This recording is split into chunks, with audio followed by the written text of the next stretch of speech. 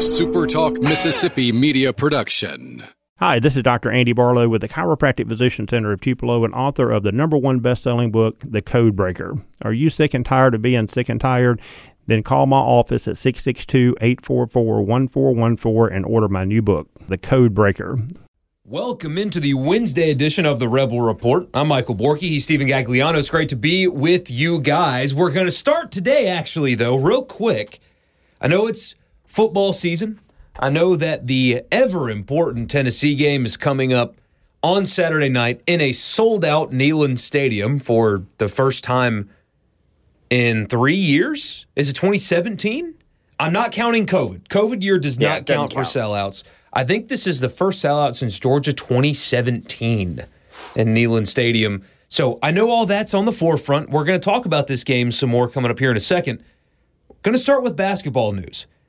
Kermit Davis, Ole Miss, get a huge commitment yesterday from Malik Ewan, E-W-I-N, Malik Ewan, a four-star center, is from Georgia. And you know where Lilburn is? Lilburn, Georgia? Yeah. I don't know where it is. I've heard of it, though. Not exactly familiar with it.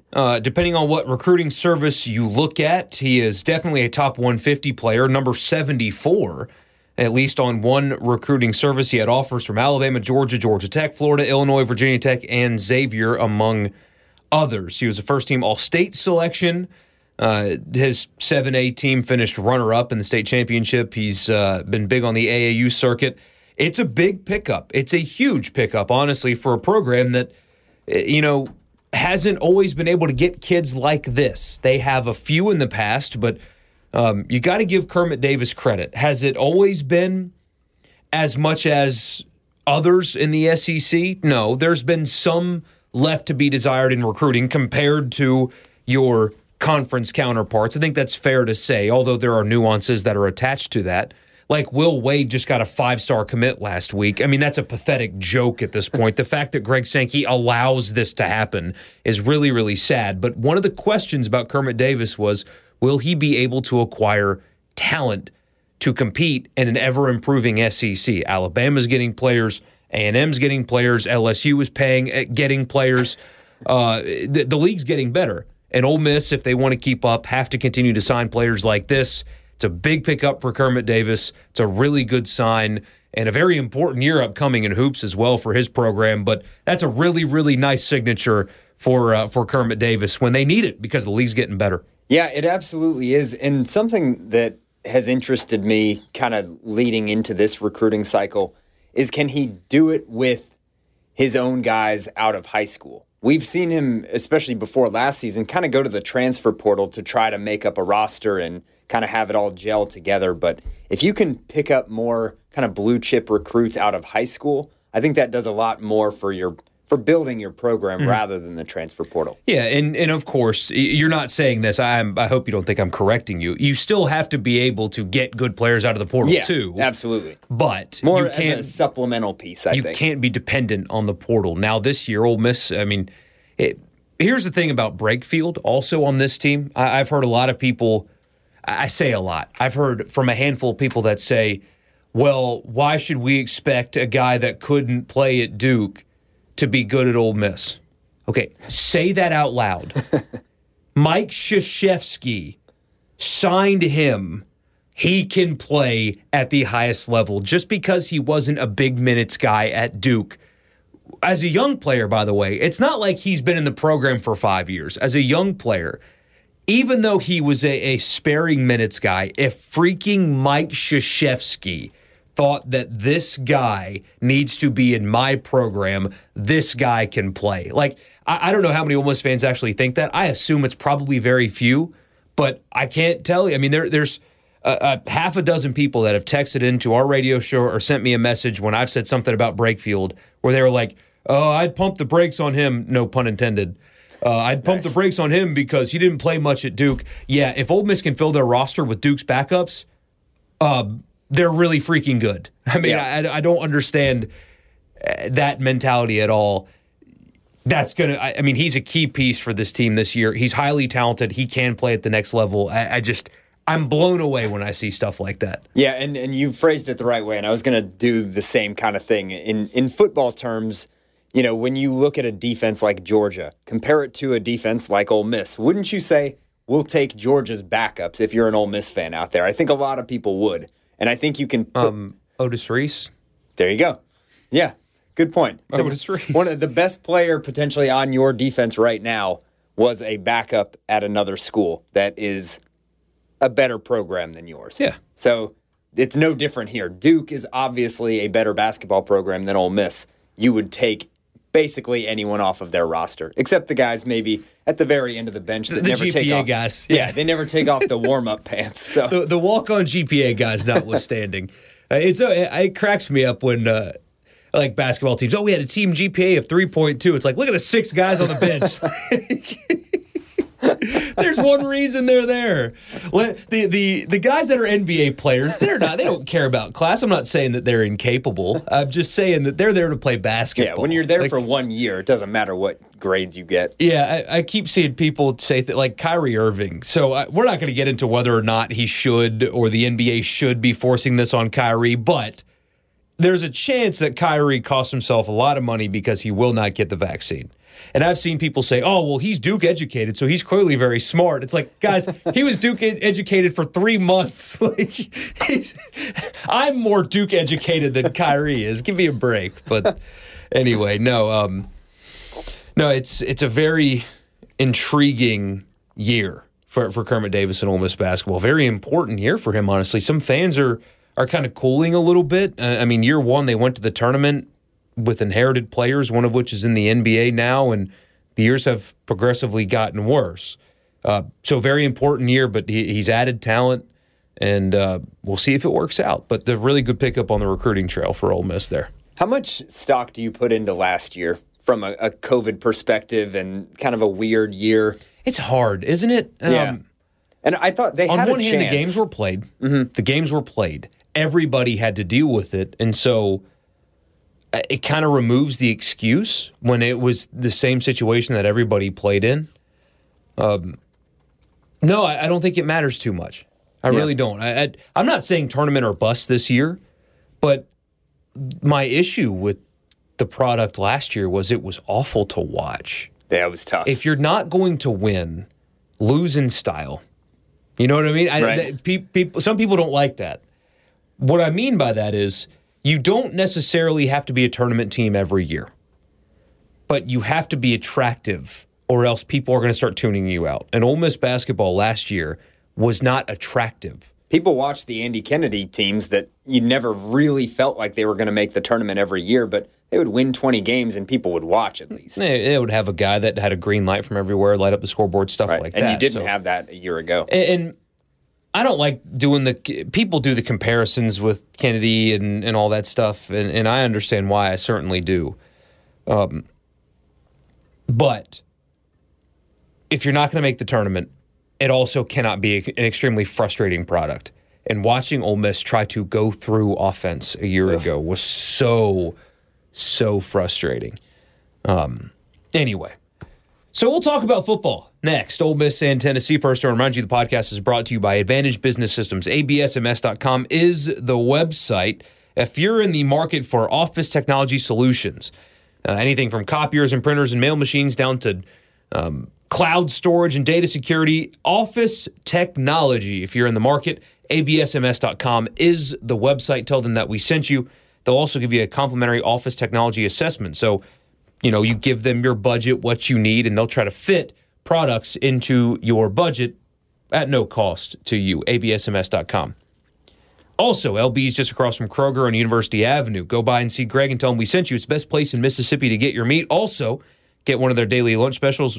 Those are Monday through Friday, but they're open 7 days a week. So if you're hanging out on Sunday and you want to throw something on the grill, go to LB's and they'll sell it to you. Whatever you want for the grill, go by. Tell them we sent you.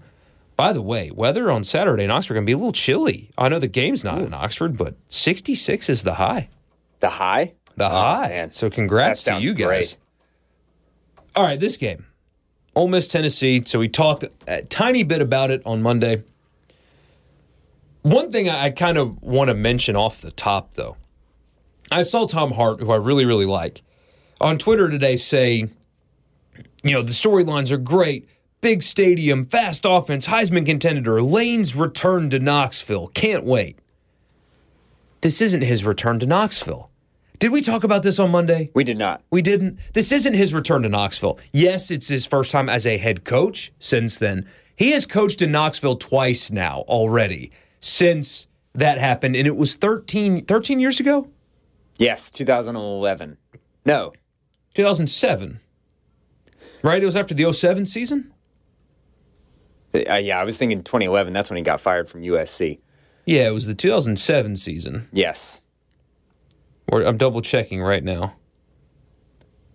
I went back. He's 46, by the way. Yeah. Not a bad-looking 40. Last year, he looked like hell. Right. This year is a much better, slimmer, more healthy-looking Lane Kiffin. Tennessee was 2009. I'm an idiot. But so that's 13 years. We were all off on that timeline then. Yeah, he was with the Raiders in 2008, Tennessee in 2009. But that was 13 years ago. So, yeah, maybe there's still going to be some bad blood. I'm sure once the liquor gets flowing, people are going to be hopped up on it and screaming, F you, Lane Kiffin, all over. But this isn't his return to Knoxville. He's been to Knoxville twice. Yep. Yes, he was not the head coach. No, Nick Saban was the head coach. But he was still on the sidelines in Knoxville twice. And also won there twice as the OC. But I don't know. Of all the storylines in this game, of all the things that we can talk about, for some reason, maybe I'm just being obtuse. Lane returning to Knoxville doesn't move an ounce of a needle for me. That's like the last thing that I'm interested in when it comes to this game is his return, because he's not returning. He's already been. It's a story when Ole Miss runs out the initial time and when they probably throw up his picture on the Jumbotron. After that, it has absolutely nothing to do with the game. And, people will try to bill it that way because that's what TV networks and everyone, they're supposed to do that because they want you to watch and they need to. And I get it. I do. It's not his return. It annoys me. It definitely isn't. However, I went back this morning actually and watched some of his introduction there at Tennessee and then how he left. I was, 13, 14 at the time. And so I wasn't really privy to what exactly was going on. I knew about it, but I wasn't heavily invested in it like I was covering it or anything. And I remembered it slightly, but his resignation press conference, I'll put in quotes, when he showed up in just a baggy white polo and talking to a group of gathered reporters and basically said, I'm confident that, I'm leaving this place 14 months later as, we're a better football team than we were, and basically just walked out. For lack of a better term, excuse me, that was a really shitty way to do that. So, I'm sure there are fans more so that remember it. I don't think the players on the field are not intrinsically motivated by Lane Kiffin returning to Knoxville in any way. It's just a fan thing, and that's why, like I said, I think after they run out, they show him up on the Jumbotron. I think that part of it is over. And Lane himself has kind of downplayed it over the last couple of days as well. Yeah, I listened to the coach's teleconference today that he was on. And he almost sounded remorseful. So he was asked about that press conference in the team meeting. He said that Jimmy Sexton advised him not to do that. But he said he felt like it was the right thing to do because he truly, actually, deep down, felt bad about leaving, didn't want to leave. And he said on the conference today, he was like, I tried to explain to them, this is the one job. Mm-hmm. I got offered the one job that I was going to leave here for. And you could hear it in his press conference on Monday when he was like, I loved Knoxville. He's like, I still have friends there. He's like, my favorite house I've ever lived in was right there on the river in Knoxville. His son is named Knox. Knox, right. He actually truly did enjoy his time there. And it sounded like today, listening to him, he really hated that he had to go. But in his mind, that's the one job. And he would have taken it regardless. But I found that fascinating is he strikes me. And also, I don't know if it matters or not. I really don't. we're not going to talk about the LSU thing today. I did it this morning a little bit on a live stream. I'm kind of sick of talking about it. You had a YouTube show that is backed by Colin Cowherd say yesterday that he is hearing that Lane Kiffin is going to be the next coach at LSU. It's October 13th. There is a 0% chance that any of that decision has been made right now. The offer has not been extended to him. He's not accepted. Like, that's just completely made up BS. So I don't like talking about that. It kind of annoys me. Ignore it. He's going to get his name is going to come up. Hell, he might even take the job. But to say that right now in the middle of October with a search that is going to include the biggest names in college football, not Nick Saban or Dabo Swinney, just ignore it. Yeah. But they're real quick on that. I tweeted the other day after the whole John Gruden thing. I don't want to get into that part of it. But I said, is Lane Kiffin now going to go back to USC or the Raiders? Right. I don't think sarcasm comes through very well on Twitter. There were a couple people that did not understand I was being sarcastic. Oh, yeah. But I don't know if this means anything for this situation or not. But listening to the coach's teleconference today, I heard sincere regret. At the same time, he would have done it all over again because, again, USC to him was that job. Were they But he truly, really, it came across. He genuinely feels bad still to this day about what happened in Knoxville. He wishes he didn't have to do that, essentially. Were they on probation when he got there, or did that happen after he accepted? I don't remember the exact timeline of how that went down, but let's see. Let's see if this says anything. If that was the case, I would wonder what, at some point you look at your dream job and you think maybe now is just not exactly the right time if they're on that kind of probation, knowing what comes with that. And basically that kind of torpedoed his entire tenure at USC because he was never able to build the right kind of program. I bet he would have been successful there if not for all of that. But when Pete Carroll left, I think a lot of people seemingly knew what was coming. And, I'm just not sure exactly when that shoe dropped, though.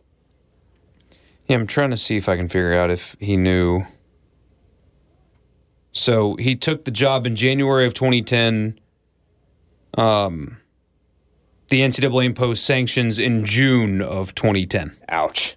So he took the job and then got hit with a 2-year postseason ban and a loss of 30 scholarships over 3 years. That is just... Yeah, and so expecting him to win there really wasn't realistic. And he did. They finished a year in the top 10. Yep, and I still don't think that the program has fully recovered from that. So no, it doesn't feel like it. No, they set themselves back on that one. And they're on the search again. But for whatever it's worth, and it may be worth zero, it's just something that I felt today listening to him on the teleconference. He truly seems to regret having to have made that decision to leave Tennessee. I don't know if that means anything or not. I don't know if you can read into that or not. He didn't want to go. Yeah. But that was the job. And honestly, and when people like Mike Wilbon call Kiffin out for being whatever he called him, I don't even remember at this point, but they look back at that and they haven't taken time to... Like Mike Wilbon wouldn't have jumped at ESPN after 1 year at the Chicago Tribune or whatever the hell. Yeah, they don't factor that kind of stuff in, and then they don't factor in what's happened since.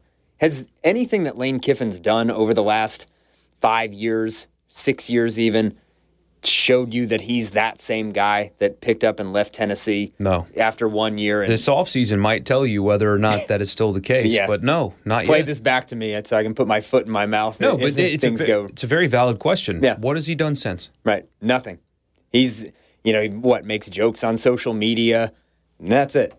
Especially, Stephen, coming from Mike Wilbon, considering... Forget his time at Alabama, forget his time at USC, and even FAU, who, by the way, saw increase in student population and interest in the program like none other. A similar dynamic is happening at Ole Miss now, by the way. Like guaranteed.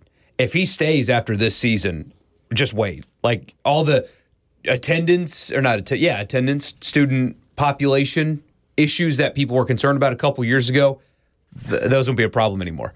It's crazy how that works. But since he's taken over as head coach at Ole Miss, he gets the job and COVID hits. But that's not the only thing that happened around here. You had the state flag debate. That's right. You had the protests. You had all of that stuff. And while some people, maybe some of you listening to this, were upset with him letting his team walk out of practice, were upset with him leading their protest, walking with them, letting them, encouraging them to do that, or upset with their satisfaction of moving the statue on campus and then covering it up so they can't see it from the football field. And then the COVID thing. Again, some of you may disagree with it, but he got his team 100% vaccinated. The best health official in the state, Lane Kiffin. Lane Kiffin. So he takes over as head coach at Ole Miss, navigates a state flag debate, navigates the protest perfectly. His team gained more respect for him on those situations than anything he's done in coaching. Yeah. That's the truth. And then handled COVID as perfectly as a coach could have. And then you have the audacity to call that's where it's so bizarre. It's that clearly is coming from someone that does not pay attention. Mm-hmm. Because if you've been paying attention, the way Kiffin is handled, the two of the most difficult years in college sports, at least in my lifetime, in terms of being in a position of power, name, image, and likeness. What has Kiffin said about it? I think they should get it. Transfer rules. I think they should be able to. I've got coaches that are mad in my room. They would take a better job tomorrow. Why can't the kid go somewhere else? So he's handled player empowerment well. He handled the flag debate well. He handled COVID well. He's handled the name, image, and likeness. I mean, everything has been so freaking good. Mm-hmm. And yet he still gets called a clown. And I guess your past decisions will come up to haunt you. But so far, everything he has done as the head coach at Ole Miss has been nothing like the way it was described on the apparent worldwide leader of sports. Yeah, I think that's a really great way to phrase that and bringing those kind of things into the forefront. And the way, things were handled with, really hard conversations that were being had in society in every single locker room across the country. We've heard of, other programs where it didn't go that well. In Baton Rouge, for example, where you're starting to see things play out in a different way than they're going at Ole Miss right now. So Lane Kiffin deserves a lot of credit for the personal growth that he has gone through from that guy that left Tennessee to where he is now. And again, none of that will matter X's and O's wise on the field Saturday, but it does go into the background heading into the game. No doubt. So, long-winded way to say, Ole Miss, Tennessee, now that we've put Arkansas to bed, which it's hard to imagine, that game is still just unbelievable. I mean, how much fun was that? But overarching thought on Tennessee, we'll do the two questions thing and pick on Friday, of course, but your overarching thought, when you look at Tennessee in this game, it is a hard sellout, 102,000 people. They're going to do the checkerboards and all that. I did see Tennessee fans say today that Matt Corral has no idea what he's walking into. They just played in Tuscaloosa 2 effing weeks ago. Like, they know what they're walking into, guys. Right. All right? What was in Tuscaloosa is no worse at all than what they'll see on Saturday at Neyland. But the checkerboard thing is cool. It's really cool. I will say that. Overarching thoughts, really, after Hendon Hooker took over as the starting quarterback for this team, which I know you said he should have been starting from the beginning, and you were dead on that. I think this offense really has just taken a huge step forward. And there were plays to be made when Joe Milton was in the game. There were open receivers, other options across the field, and you could see that. He would just either overthrow them by a mile or just wouldn't be able to make the play. Hendon Hooker is making those plays. Yes. And this offense, for a defense that we saw last week, has either A, regressed, or B, was just the benefit of bad competition for the first 3 or 4 weeks of the season. They're going to have their hands full. And I feel like this is going to be another shootout-style game in Knoxville. Certainly feels like it. I will say that Tennessee, so Ole Miss has played Alabama, Arkansas, and now Tennessee. Tennessee is the worst offensive line out of the three. It is the worst defensive line out of the three. I think generally, in terms of Hooker's a good player. I like him a lot. I wouldn't take him over Jefferson right now. At least I don't think I would. I don't know. I mean, they're comparable at least. He poses a bit of a different threat. Whereas he's faster, shiftier. Right. We talked about KJ Jefferson as a guy that's obviously just 6'4" and 250 pounds. He's not going to elude you in the same way that Hendon touchdown Hooker is. dive from the 5 that is a big man going airborne stuff right there. Yeah. Seeing that coming at me, if I was a defensive back, I also would have gotten out of the way. But so he presents a different kind of threat. He does. Out of the backfield. But I think Tennessee not near as good up front on either side of the ball. They've got a couple of guys on defense that are pretty good players. One, his name is escaping me. He's got the dreadlocks.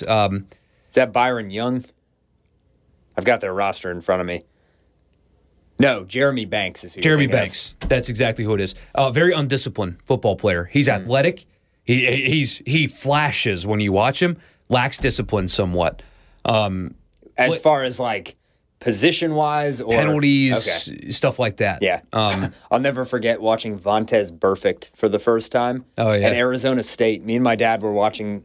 It was on like a Thursday or one of those kind of weird midweek games.